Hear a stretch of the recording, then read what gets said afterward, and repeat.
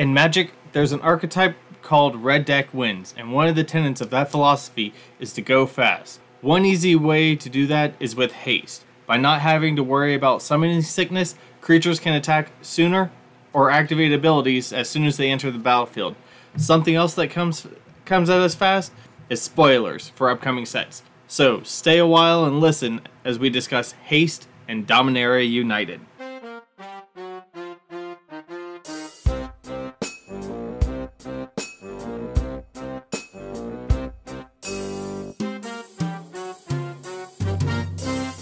Hello and welcome to this episode of Magic the Gathering Under the Hood. I'm your host Chris, and I'm joined by Joe. Say hi, Joe. Hello, everybody.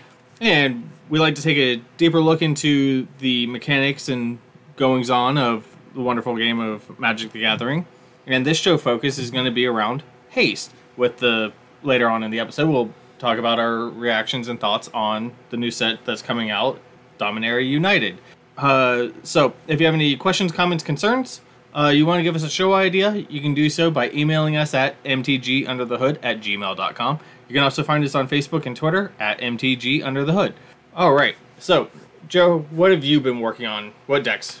Well, I have three that I've been working on recently. The first is it was built for a legacy event that we were having at our LGS. We didn't have many people show up, but that's okay.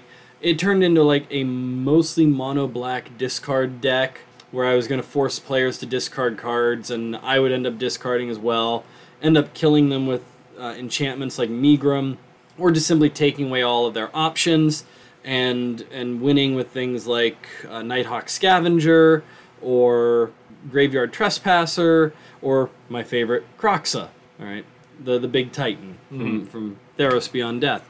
Unfortunately, when I ended up playing it, I played against one of our guys who likes to run Reanimator decks, and so all that discarding I was making him do didn't do squat.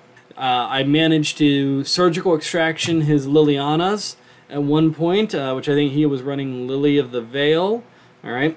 And so I did manage to Surgical Extraction that once, but it did not go very well. Now, my other deck that I'm excited about is an EDH deck. It is Oscar Rubbish Reclaimer. This is a relatively unknown card. It came in the Obscura Precon from New Capenna. Its ability is, first, it's a 3/3. It costs 3 generic, a black, and a blue. And one of its abilities is that it costs 1 generic less for each different mana value among mana values in your graveyard. So that's really nice. I can, put things in the yard and get him out a little bit quicker. Great. But he also has the triggered ability, whenever you discard a card, you may cast that card from your graveyard. So what I've ended up doing is taking a bunch of cards that allow me to draw but then require me to discard. For example, Merfolk Looter. Draw a card, discard a card. Well, if I have Oscar on the field, I'm able to draw that card, discard a card at the same time, Oscar goes off, and the card that I just discarded, I can still play it at no penalty and no fear. It works really well with Connive as well, since I'm drawing and discarding. But one of the best instances I had with this. So the first time I went to play it, actually you might have been there. We were at a Wednesday Commander, and I had one of my creatures. He was like a 7/8, and he would Connive X, where X was the amount of damage dealt to the opponent. And I swung in with my 7/8 thinking there is no way he's going to let me hit him for 7 damage and then get to Connive. But he did. He took all 7, and so I got to Connive 7, and I think I played 5 or 6 of the cards off of that Connive trigger thanks to Oscar being out on the field. It works really, really well. I like the deck. I was excited about the commander when I first saw it. I do. I like the deck. I think it's different. It's obscure. It's a lot of fun. Well, it works when you remember that your commander is not in the command zone. Yes, there was also that. I did end up having to leave that game because I forgot that they had killed my commander off, and I was playing for a little while as if my commander was still on the field, because it's what I've been doing for turn after turn after turn after turn. So I just got excited and wasn't paying attention like I should, and eventually just looked at everybody and said, you know what? I've messed up the game so much, I'm out. You guys keep playing. The other one that I'm working on is actually Cedrus, the Deceiver King. This is a card that originally came from Shards of Alara. It costs 3 generic and then a blue, a black, and a red. And basically, it gives all creatures in my graveyard Unearth. And so I can pay 2 generic and a black, and that's the Unearth cost that Cedrus gives them, to bring them back from the graveyard, put them on the battlefield. They get haste, but they get exiled if at the end of turn, or if they would leave the battlefield for any reason. So my idea, outside of being just a standard Reanimator deck, I'm also going to put in things like Conjurer's Closet. I'm going to put in things like Deadeye Navigator. I'm going to put in things like Thassa the Deep Dwelling, which allows me to blink the creatures, sending them into exile, which is fine. That's where they were going to go anyway. But then, because they went into exile from, say, a blink effect, then they'll actually come back to the battlefield as a new object, not remembering that they're supposed to get exiled if they would leave the battlefield again, or even sacrificed at end of turn. So, I got some ideas working on that one. I don't know how I'm going to run it yet, but it's very baseline. Right now, Dominaria United is taking up a lot of my time. That's what we're... So, Chris, what are you brewing right now? So, I'm brewing... rebrewing Brewvac, because I have him as a tiny leader right now. What I want to do is expand it into a full-fledged commander deck. That way, and I'll have a list with it. That way, I know which ones for tiny leader, which ones for commander. You know, that way I can have it nice and broken so up. you would have it where it could actually be both, depending on what you want to play. Yeah, my modular idea. Nice. But other than that, I've actually kind of taken a small break from Magic and everything. Okay. Mostly for mental health, and also because I'm getting back into Destiny, because today, as of recording, was the start of the new season, and so and this one is actually fun because I get to be a pirate. Yay! Nice. But Brewvac is... I did play the Teysa Tiny Leader. Yeah. It kind of worked, but didn't really, because you killed off pretty much my biggest win con. Yeah. Because I couldn't really protect it. But it's Aristocrat, so I had to find the balance between creatures and payoff and everything like that. And that's the hardest thing about an Aristocrat's deck. It really is. But other than that, just kind of taking a break and perusing the spoilers and everything every now and then. So, yeah. Other than that, just kind of taking a mental health break. Yeah, it's all good. Every now and then we need that step back a little bit from the game. Helps us enjoy it more when we finally do come back to play. So we only have one word to live by for this episode, and it is Summoning Sickness, which I think we did a while back, but that's okay. We're going to go ahead and review this word just to make sure. Summoning Sickness is really important to today's episode, as that's what haste tries to negate. Summoning Sickness is actually an informal term for a player's inability to attack with a creature or to activate its abilities that include the tap symbol or the untap symbol, unless the creature has been under that player's control since the beginning of that player's most recent turn. And you can actually see Rule 302.6 or the entry for haste for more information about Summoning Sickness. Summoning Sickness actually comes from the original way many of the cards were printed, where instead of it saying creature dash whatever the creature type happens to be, it would actually say summon and then whatever the creature type happens to be. So that came from the original version of the game and how it was worded, and the idea behind it being, you were a planeswalker dueling another planeswalker, and you were summoning creatures up from some plane of existence to do your bidding. And so the idea that you could not attack with them or use their tap abilities the first turn they were in play was the idea that they had become ill from traveling through the blind eternities to come to where you were so they could fight for you, and thus the term Summoning Sickness was born. But it did make an appearance on cards. We'll talk about that for a little bit. And actually, it's coming back with Dominaria United. You'll see Summoning Sickness again printed on cards as a colloquial, informal term. So going back to the whole summon creature. Yeah. If I remember correctly, the legendary creatures, some of them had summon legend creature, and then in the text box it would actually say this card counts as this creature type. Yes. And because I have one, and it's by far one of my favorites. It's in my Kihira deck, and it's Mira. It's one of the original, an old cat creature. Oh, the old Miri? Yeah, Like the mono green one? I think so. Yeah. Yeah.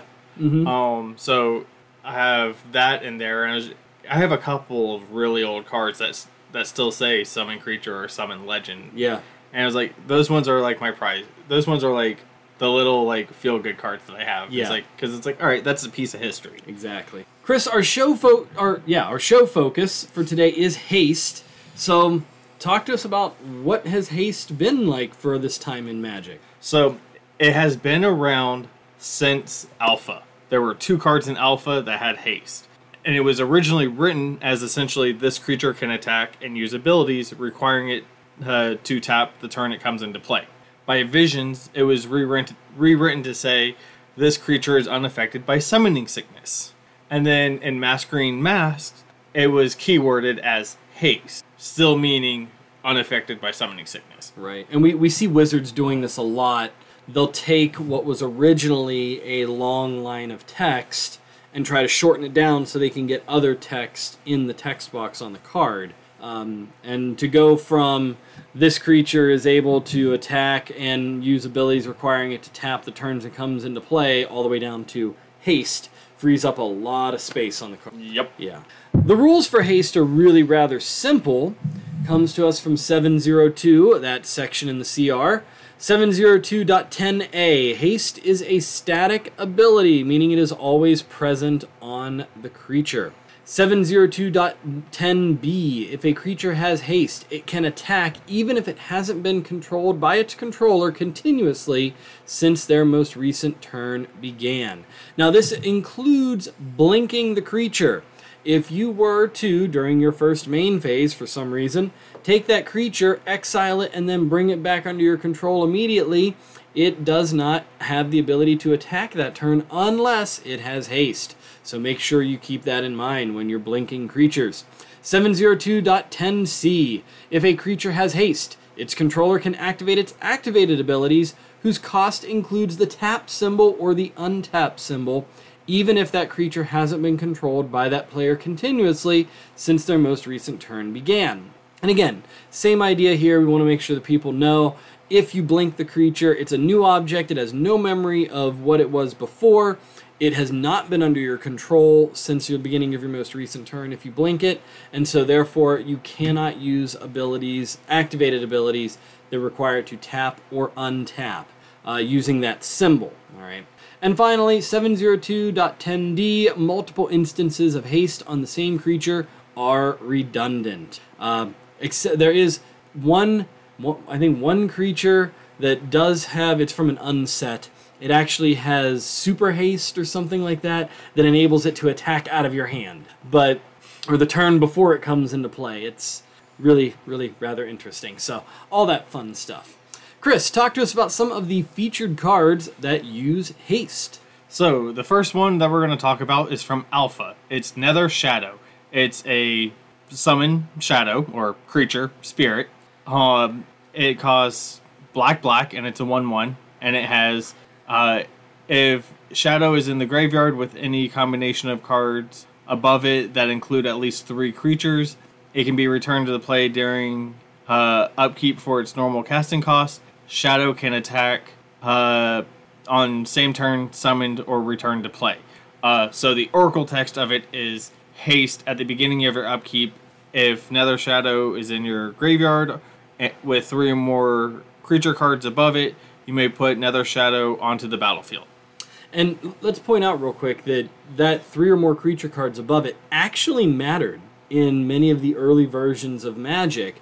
And in fact, there is a rule in the Magic tournament rules that, and I forget which, I want to say it's Visions.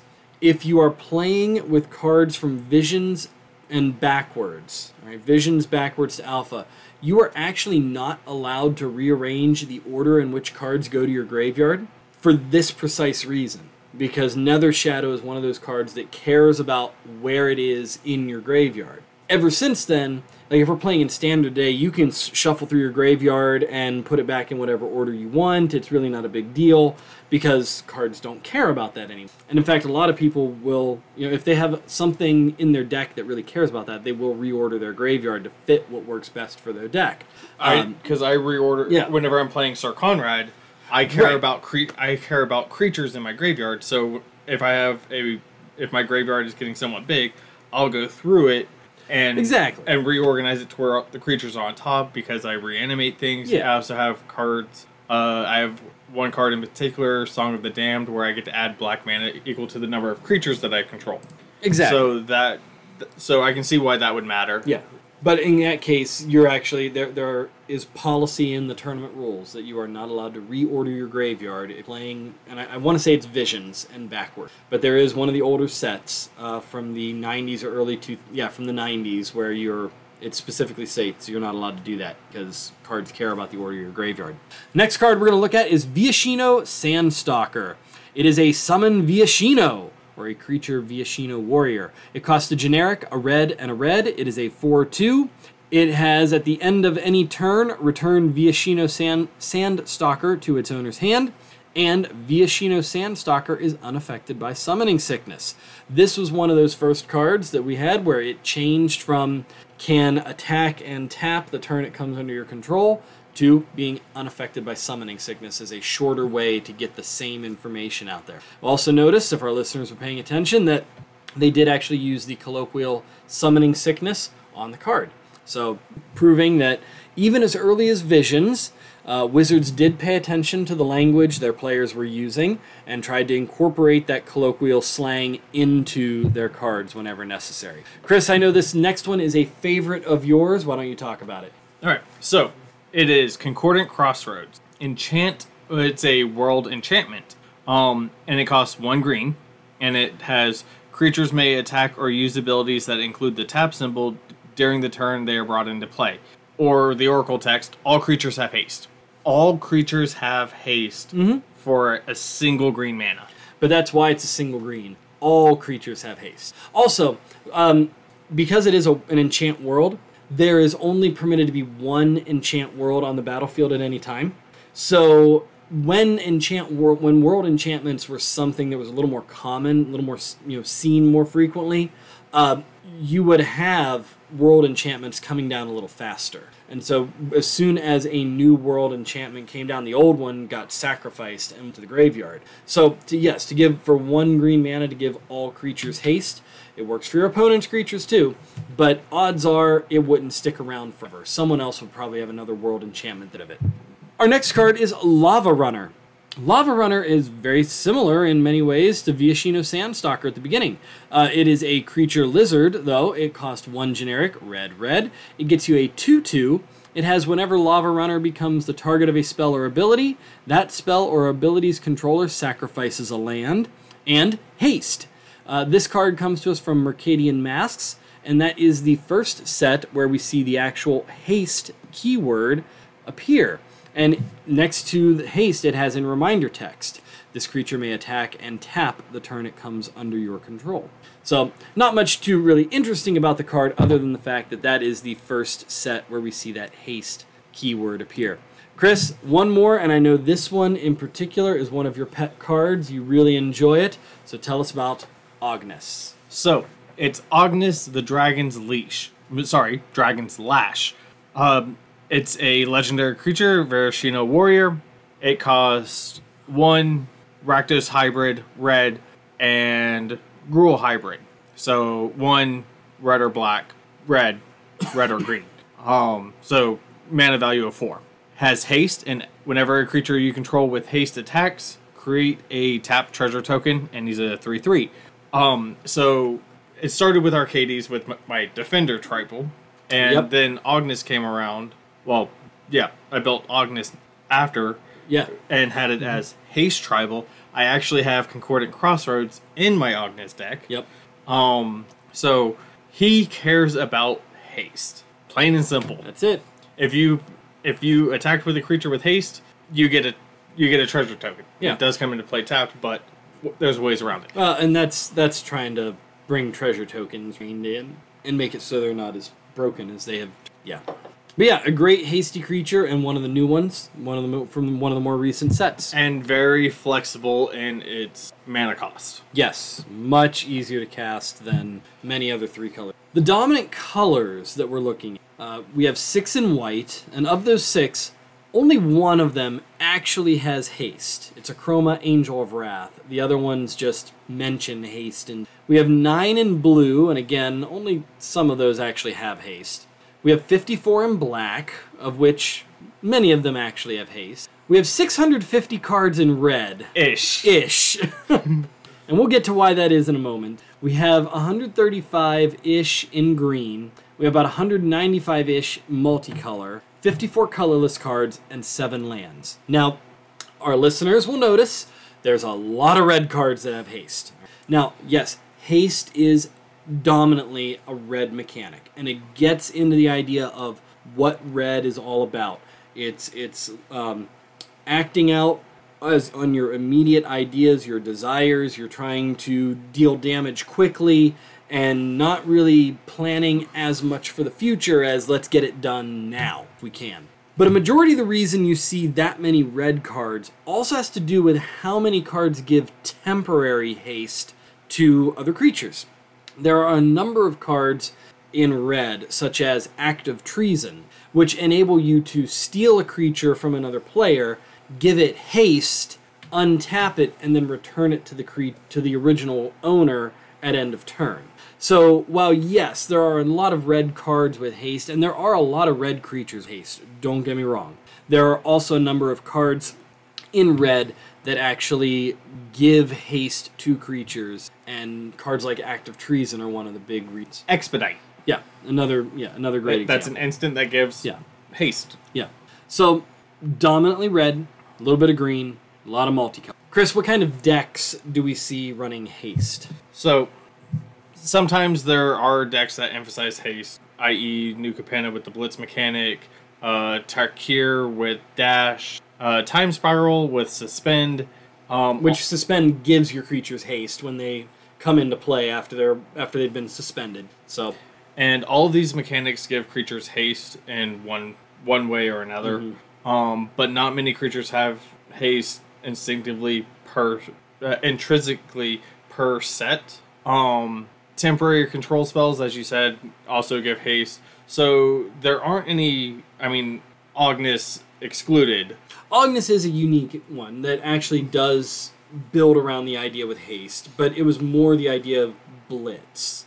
And creatures with blitz coming in, they'll have haste when they come into play, and so you'll be able to create that tap treasure token. I believe Unearth also has haste. Unearth, yes, they get haste as well. Yeah, because they go away after the end of turn. Yep. So if they didn't have haste, there'd be no sense. You do see a lot of mechanics that grant haste temporarily, but rarely do you see a deck or an archetype that's built around solely haste. It's usually haste in addition to something else, and they're granted haste because something else is going to happen. Dash puts it back in your hand. Suspend, they let you have haste because that creature has been suspended for a couple turns. So if you didn't get to just play it and then attack with it, it's not as good. Not that Suspend is great anyway, but, for most cards anyway, but otherwise it would be downright terrible for creatures if it didn't have haste. Let's talk about how we actually use haste in a set. If you're playing with haste, you have a couple questions you really need to ask yourself. First, how many hasty creatures do you actually have in your deck? And again, this varies from set to set, constructed format to constructed format, how many you actually use, the archetype you're trying to actually incorporate and play makes a big difference as well. Will you really be able to attack with them the turn they come into play? And this is something that I think not a lot of people really look at when they're talking about haste. Abilities like Blitz and Dash require haste. As if they didn't, then there'd be no point. Blitz wouldn't matter, Dash wouldn't matter, they wouldn't get the bonus, they wouldn't get the ability. They wouldn't get the reason for the mechanic at all. But if you're going up against, say, a big green Stompy deck, and you have a little 1/1 Goblin hasty guy, there's really not much point to it having haste, because odds are the green deck is going to have a big creature, anytime after turn 4 or 5, your little 1/1 with haste probably doesn't matter. It could. Sometimes you just need that extra 1 point of damage, but odds are it's not really. Well, what if you had something to augment the creature attacking? Well, see, and that's a different point. And if you're able to do an equipment deck, say, or I was thinking along deck, the lines of Cavalcade or Raid Bombardment, where if a small creature attacks, that enchantment would deal damage. So even though you might lose it, you would still be able to deal damage to them. And that's part of your deck construction, and that's something you need to take into consideration, because you're right. If you have Cavalcade of Calamity out and you have that little 1/1, especially there's a 1/1 little Rakdos Imp that when it dies it deals 1 damage to any target, right? And you get to pick. So at that point, yes, if you can give that creature haste somehow, because I don't think but if you can give that creature haste and you swing in with it, well, Cavalcade of Calamity is going to deal some damage, and then they have to make a choice. Are they going to kill the creature and let you deal 1 damage to anything, or are they just going to take the 1? So all of those questions need to go through your mind when you're building a deck that is really focused on haste. And then, if you are going to do this, and you have that idea, you've figured out how many creatures you're going to use with haste and how it's going to work, you have to be aggressive. Because again, you only get 1 turn to benefit off of haste. After you've waited that 1 turn, it may as well have been that creature had summoning. One of the few creatures that actually matters is Ognis. Because Ognis looks back at the creature and says, does it have haste? Right? Doesn't matter if it's attacking turn 1, turn 2 it's down, turn 3 it's down, whatever. Does that creature have haste? If it does, you're going to get a tapped treasure token. So that's one of the few, and I mean very few instances, where a creature with haste can attack the second turn that it's down and still matter. And that the haste still matters. Outside of that, you don't see it too much. You also want to pay attention to combat. Depending on the format and the meta in which you play, you need to pay attention to how many blockers your opponent. Your best time to play haste creatures is when your opponent either has no creatures on the board, obviously, or if they leave no blockers. Because as soon as they go shields down and they think they're safe, that's your time to swing in with a hasty creature. So time your attacks carefully. And it's not just time your attacks, it's sometimes you need to sandbag a card in your hand and hold it back, especially if it's like a 2/2 or a 3/3 with haste. You might want to hold that back and play it off curve so that you can actually swing in and use haste effectively to get that damage into your opponent. Now, Chris, if you are the defender and you're facing down a deck that uses a lot of haste or even has hasty creatures in it, what do? Well, first and foremost, be prepared for an early attack. So if they're on the play, they might be able to swing in when you have nothing on the board. So there's that. You also want to plan your own attacks accordingly. You don't swing with everything you have, leave up some blockers, and that will actually hinder hasty creatures. Removal is only viable if you can kill it. Remove that creature the turn it comes in. Again, we talked about that. Haste usually only matters 1 turn. If you can't remove it until turn 2, get rid of it if you need to. It's not going to matter as much. And you'll also want to watch for creatures with attack triggers. Get rid of those before attackers are declared. One of my favorite ones is Scorch Spitter. Yeah. Whenever it attacks, it deals 1 damage to defending player. There's also cards like Ishin, Two Heavens. Yeah. Where he has his ability is he doubles up attack triggers. So you want to be careful of attack triggers because those can be just as potent as the creatures themselves. Right. Well, and with haste, you could think you're in good shape. Let's go back to that Ishin example, because I've seen some decks get out of control with Ishin real quick.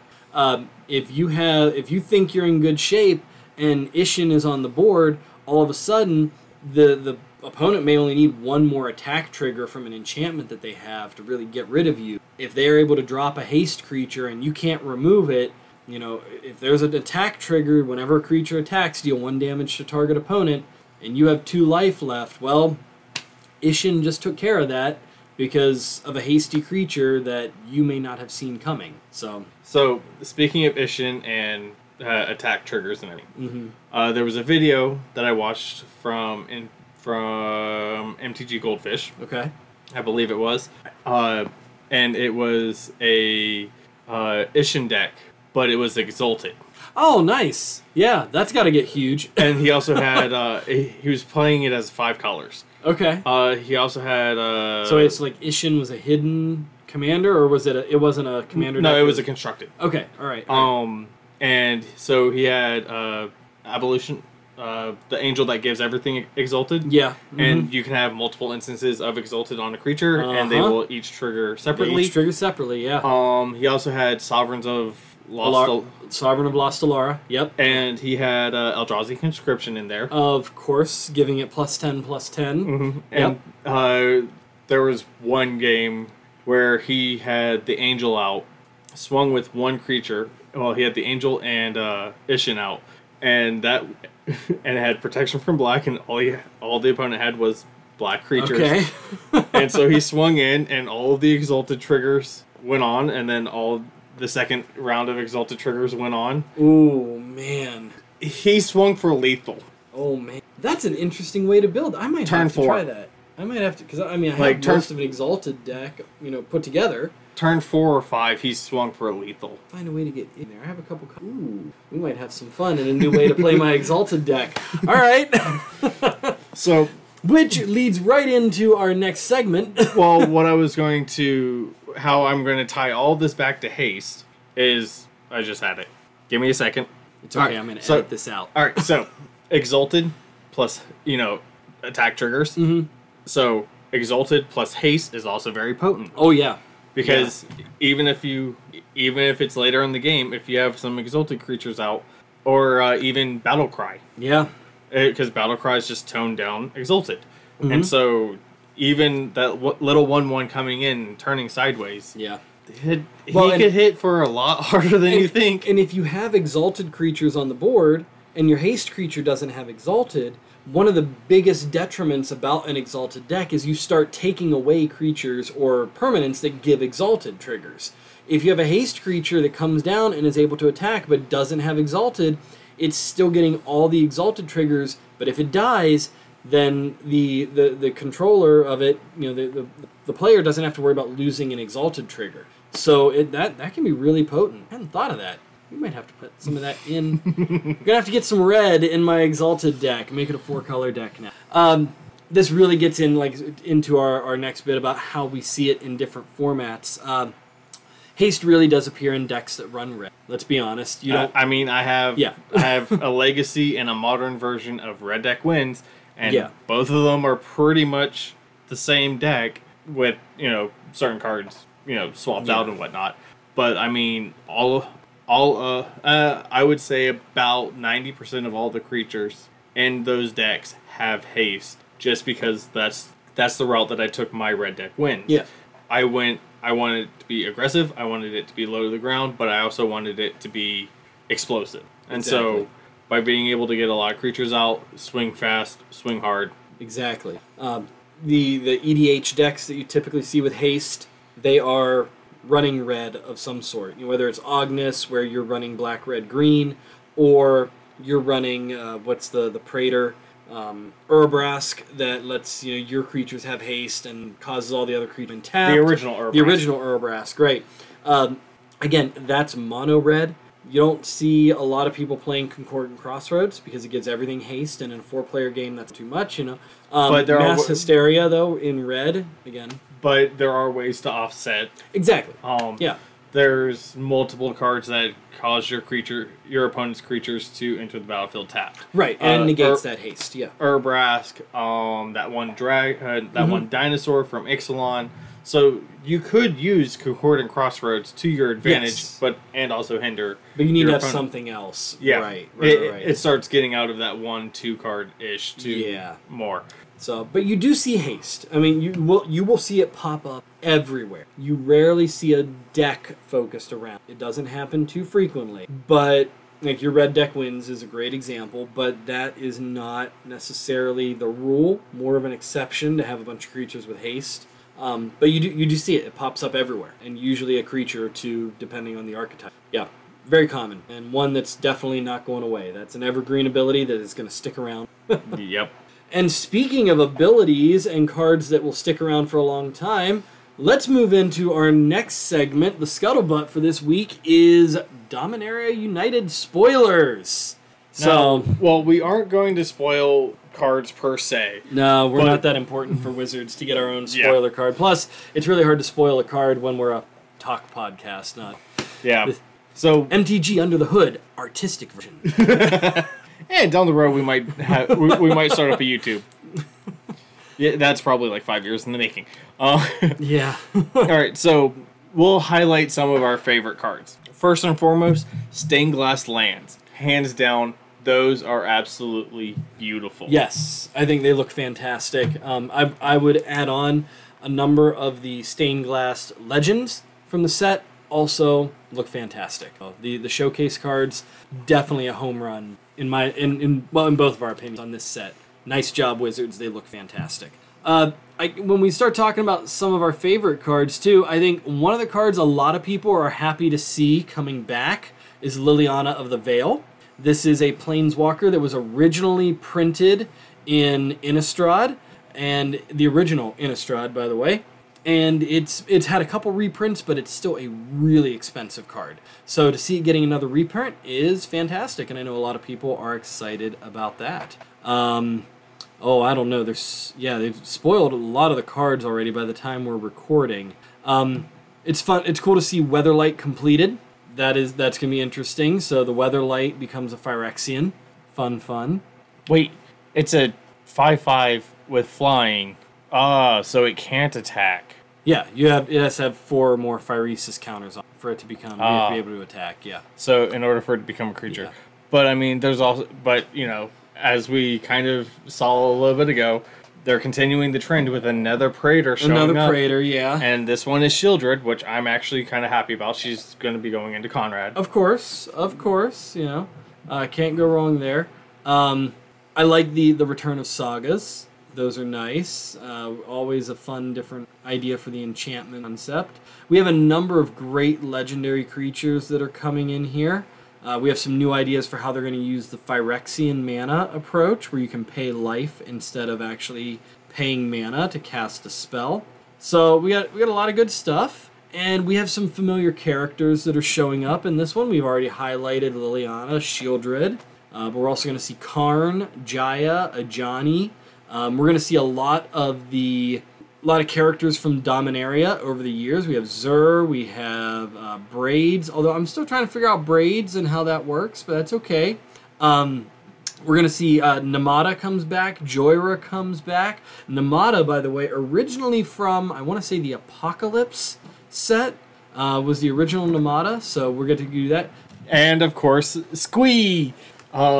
Squee is, by far, one of my favorite goblins, because I have Squee the Immortal, which you can cast him from exile or your graveyard. Yes, he keeps coming back. he just keeps coming back. And to see him show up again just makes me really happy. Mm-hmm. We have Limdul, or as he is known in this set as the Raven Man. His character actually goes quite back into Magic's history, and all of the different interactions that he has had with different characters, especially Liliana. We have a number of the people who are crew on the Weatherlight currently. We have Rafe Capuchin, who is always important there. I think we have, who is the Benalian, Danitha something, I forget her last name, but she's coming back. So we have a lot of returning characters. Again, some of the interesting reprints we've seen, primarily Liliana of the Veil is probably the most interesting reprint that we have seen from the set. But we're also getting the Painlands back. So the Painlands were originally printed in, I think, the Invasion set. Invasion or Odyssey block, I forget. Long time ago. But anyway, they are able to tap for a colorless, or you can tap for one of 2 allied or enemy colors, by taking 1 damage. So, really good cards, a lot of fun. Oh, really? They didn't No, I know they weren't part of Ice Age. Really? They were part of Ice Age? We're talking about the Pain Lands here. Because I know I have Pain Lands from a different set. Well, So maybe the Adarkar Waste was one of the ones that was printed. Maybe they only printed the Allied ones. Or maybe it was the... I don't know. All I know is I have one, and I think it's from the Odyssey set. Anyway, but those were reprinted. So, and we're getting some really cool mechanics with the set as well.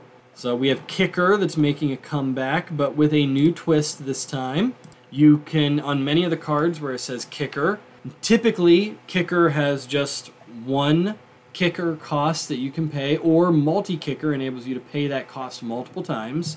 With Kicker this time around, most of the cards have Kicker where it gives you one mana cost, then and another mana cost of a different color. So meaning you could, for example, Stronghold Arena. It is an enchantment for 1 and a black, but its kicker cost is kicker 1 green and or 1 white. And so you may pay an additional green, an additional white, or an additional green and white as you cast the spell. And if you kick it, depending on how many times it was kicked, whether it's once or twice, you get bonus effects. We're still waiting on the precise rules on how this kicker is going to work, just to make sure that we're pretty sure you can only kick it a maximum of 2 times at that point. But good stuff. Good stuff coming around. Yeah. So another one that's coming back is Domain. And Domain, there's a plethora of effects that revolve around Domain in this one. Yeah. Some of them deal with counter, some of them deal with life loss, drawing cards, stuff like that. But what it really cares about is basic land types among lands you control. Mm-hmm. So basic land types are island, plains, island, mountain, swamp, forest. Not waste. We want to point that out. Waste are not a basic land type. They are a basic land. But yeah, we haven't seen Domain for a while. I forget the last set that it was. I don't know what you're trying to draw in the air there, but with your sound effects. But yeah, it's been years since we've really seen a set. Another one that's really interesting is the new ability Read Ahead. This is on the sagas, and instead of your saga coming in on chapter 1, you can read ahead, and read ahead is choose a chapter and start with that many lore counters. Add 1 after your draw step and sacrifice it after the last one is added. So for like the phasing of Zhalfir, it has read ahead. The first 2 chapters of it are another target non-land permanent phases out. It can't phase in for as long as you control phasing of Zhalfir. And then its 3rd chapter is destroy all creatures. For each creature destroyed this way, its controller creates a 2/2 black Phyrexian creature token. So what you can do with that one is, if you just want to have it as a board wipe, you can read ahead to chapter 3 and just destroy everything and give everyone tokens. I think it's nice how you generously called that a board wipe. Let's call it a board wipe. I'm going to give all my opponents 2/2 Phyrexian tokens, and maybe me, equal to the number of creatures they had, but it's a board wipe. Yeah. Yeah, I know. That's a terrible card, by the way, but that's a different point. Well, I mean... But it does, you're right, it gets across the point of read ahead and what it's supposed to be. But yeah, that's a terrible card, and it might work in limited, but outside of that, it's going to be terrible. Another one with read ahead that I found really interesting, especially with me brewing Brewback, it's Founding the Third Path. Has read ahead as well. First chapter is you may cast an instant or sorcery spell with mana value 1 or 2 from your hand without paying its mana cost. Mm-hmm. Awesome. 2. Second chapter is target player mills 4 cards. And then 3rd chapter is exile target instant or sorcery from your graveyard, copy it, you may cast the copy. Yep. So, and for 2 mana, if you really just need to exile target instant or sorcery card from your graveyard, copy it, you may cast the copy. Okay, that's one of those cards, though, that I think the only saving grace is that it has to be done at sorcery speed, because it's an enchantment. So you can't just like flash this in at a moment's notice and be like, okay, yeah, I'm actually going to go ahead and exile this sorcery and cast it on your end step. This is one of those, I think because of read ahead, it's actually a little busted. And Well, here I know, yes, you'll probably want to have it come down on chapter 2 so you can mill the cards and 3 resolve the next turn. But I think if you play it later on in the game, you're just going to hard cast it, hit chapter 3, do that instant sorcery spell, because you're not paying for it, you're just copying it. Yeah, you got to exile the card, but odds are you're not going to cast it again anyway. Well, here's what So- I'm thinking. This is a little bit of, magical Christmas land. Mm-hmm. You force your opponent to search their library. Okay. Or so your opponent searches their library during one of your main phases. Something Right. something died, and Yeah. they got to search for something. Well, then you can play an archive trap for 0. You, not in this set, but yes, you Well, could. all right, this is Yeah. in modern Yeah, archive trap. yeah. Well, second main phase, you go to chapter 3, exile it, Yeah, you could. and you can pay the alternate cost of 0. Can you pay the alternate cost of 0? I Because it Well- says you may pay 0 rather than the. actually, you're not casting it, you're copying it, so there is no cost to pay. I thought you had to pay for it if it's I didn't know, because you're copying it and putting it on the grave. Oh, you may cast the copy, sorry. So yeah, you would be able to cast it for... for its trap cost. Yeah. Yeah. So archive trap for 13 cards. All right. For a total of 2 mana, 26 cards. Yeah, Magical Christmas Land, it might work, we'll see, but you're right. I mean, it is a combo that could get put together. And then the last one that we're going to talk about is Enlist. Now, where is a card with Enlist? Enlist is an interesting mechanic. So, it was actually, someone described it as 2-creature banding, which is a really interesting way to put it because they're really right. So when you enlist a creature, as this creature attacks, alright, the creature with Enlist, as it attacks, you may tap a non-attacking creature you control without Summoning Sickness, hence Summoning Sickness coming back into the game, and when you do, you add its power to this creature's until end of turn. Now, notably, you only add its power, not its toughness, only its power. It has to be a creature without Summoning Sickness, and you're still only attacking with the one creature. The other one is just sort of there, and you're not able to attack with it. It enables creatures to go tall enables you to attack tall with a lot of power instead of attacking wide with multiple creatures. I think you'll be able to pull this off once. Someone is going to be able to pull off an Enlist deck at pre-release, and they might do really well with it. And after that, people are going to catch on to how Enlist works, and Enlist is going to be a terrible miss, not viable. I'm sorry. I'm just thinking of, enlisting Galta. I mean, you could, yes. And it would work, except there's no trample. If you have to somehow give the creature with Enlist Brawn. trample. Right, but in Limited, that's not happening. Yeah. That's not available to us. So if you can give the creature trample in some way, Enlist becomes so much better.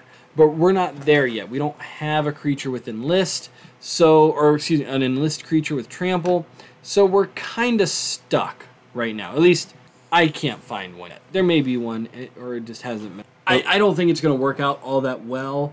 It might surprise me. Like I said, I think Enlist is going to work pre-release weekend, and then after that, people are going to figure out how to beat it, and it's not going to be a problem. It's just going to. But one that we are excited about are stun counters. Yes. Now, this effect has actually been around for a while, and it's found mostly on blue cards. Stun counters enable you to tap down a creature for multiple turns. So blue has had for a long time, target creature doesn't untap during its controller's next untap. Yeah. All right, that's been a staple Frost blue. Giant. Right, been a staple blue mechanic for Frost Titan, sorry. more than a decade at this point. All right, but now with stun counters, the creature doesn't untap as long as it has a stun counter on it, and then you remove one stun counter on every upkeep. Yeah, if you were to untap it, remove a stun counter instead. So if you can get multiple stun counters on a creature, that's going to be fantastic. Not in Limited, again, not in Limited, but outside of that, proliferating stun counters going to make it so you can basically tap down creatures permanent. Now, it's going to be. I like this one. This one, it's It's going to be frustrating to play against, I know.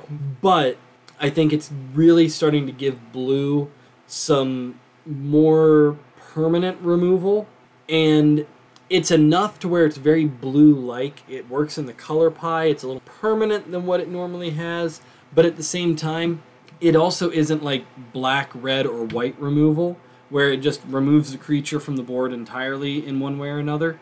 You can still get triggered abilities off. You can still activate abilities of creatures with stun counters. So I'm really excited. I like stun. So Chris, we've talked a lot about Dominaria United. Let's look at this first. What are you least excited about with the set? So Least excited. like what are you disappointed about when it comes to this set? And it can be anything about the set. It seems like it's the whole, like kind of like power creep type deal thing, where there's a handful of cards that are like absolutely stellar, but it's only like, 10, 15, at most 20 of them are absolutely amazing. The rest of it just feels like draft, chaff. I mean, there's some cards that, I'm actually really excited for, like some that kind of like really surprise me or whatever. But for the most part, it feels like just kind of going through the motions again with another Magic set. But other than that, like, I'm looking forward to, well, one, new cards. Oh, of course, yeah. And like, I think I've already figured out the commander for a couple of decks that I kind of want to think about. And I can't get tiny leaders out of my head, so I'm looking at them. It's like, all right, you're a tiny leader, you're a tiny leader, you're a tiny leader. Like, there's a lot of good cards in here. Mm-hmm. It's just like, Enlist is an interesting mechanic. I mean, I like it. Okay. But at the same time, like, there's only a handful of creatures with it. Right. Well, at this time, there's only a handful. Yeah, we haven't finished preview season. Yeah, we haven't finished spoilers. The Defilers, those ones are looking good. Yeah. The Defilers are, so far right now, there's a blue, a white, and a green one. And essentially, their big ability is they turn either the blue, the white, or the green, respectively, turns the pips and the mana cost essentially into Phyrexian mana, to where you can pay life rather than the colored mana for it. So yeah. So I guess if there's something that I'm disappointed about, I honestly gotta say, the way I'm looking at the set right now, I can't tell if they're trying to make a 2-color set or a 3-color set. And I have a strong suspicion that we just came off of a 3-color set with New Capenna, and they didn't balance it. 2 colors ran away with the game.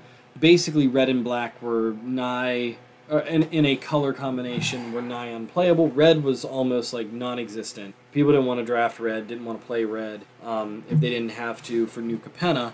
And I'm concerned that they didn't have enough time there wouldn't have been enough time for them to actually play test this any better to make sure that it actually is balanced.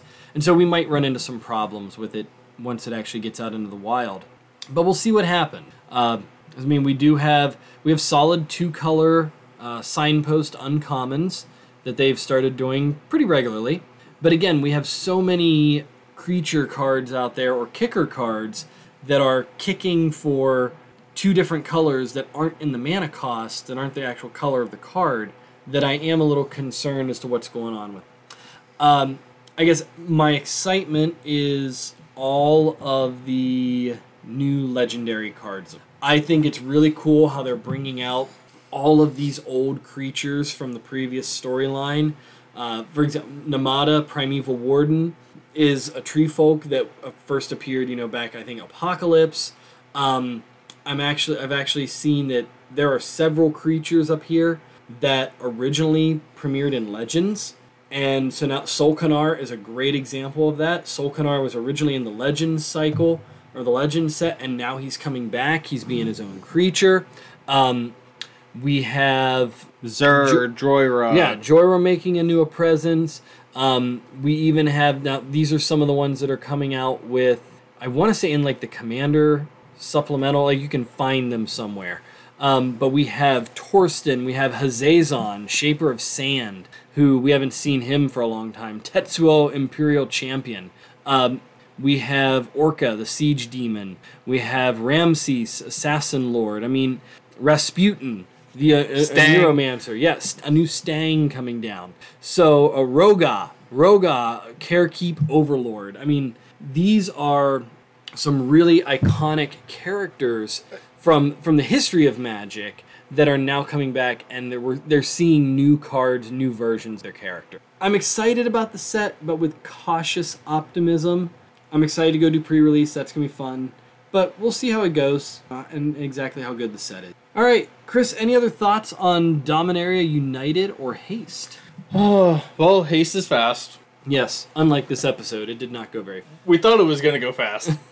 It did not. We'll see how it goes. We got a week and a half until pre-release, and we should have all of the cards by the time this episode comes out. So, fun times.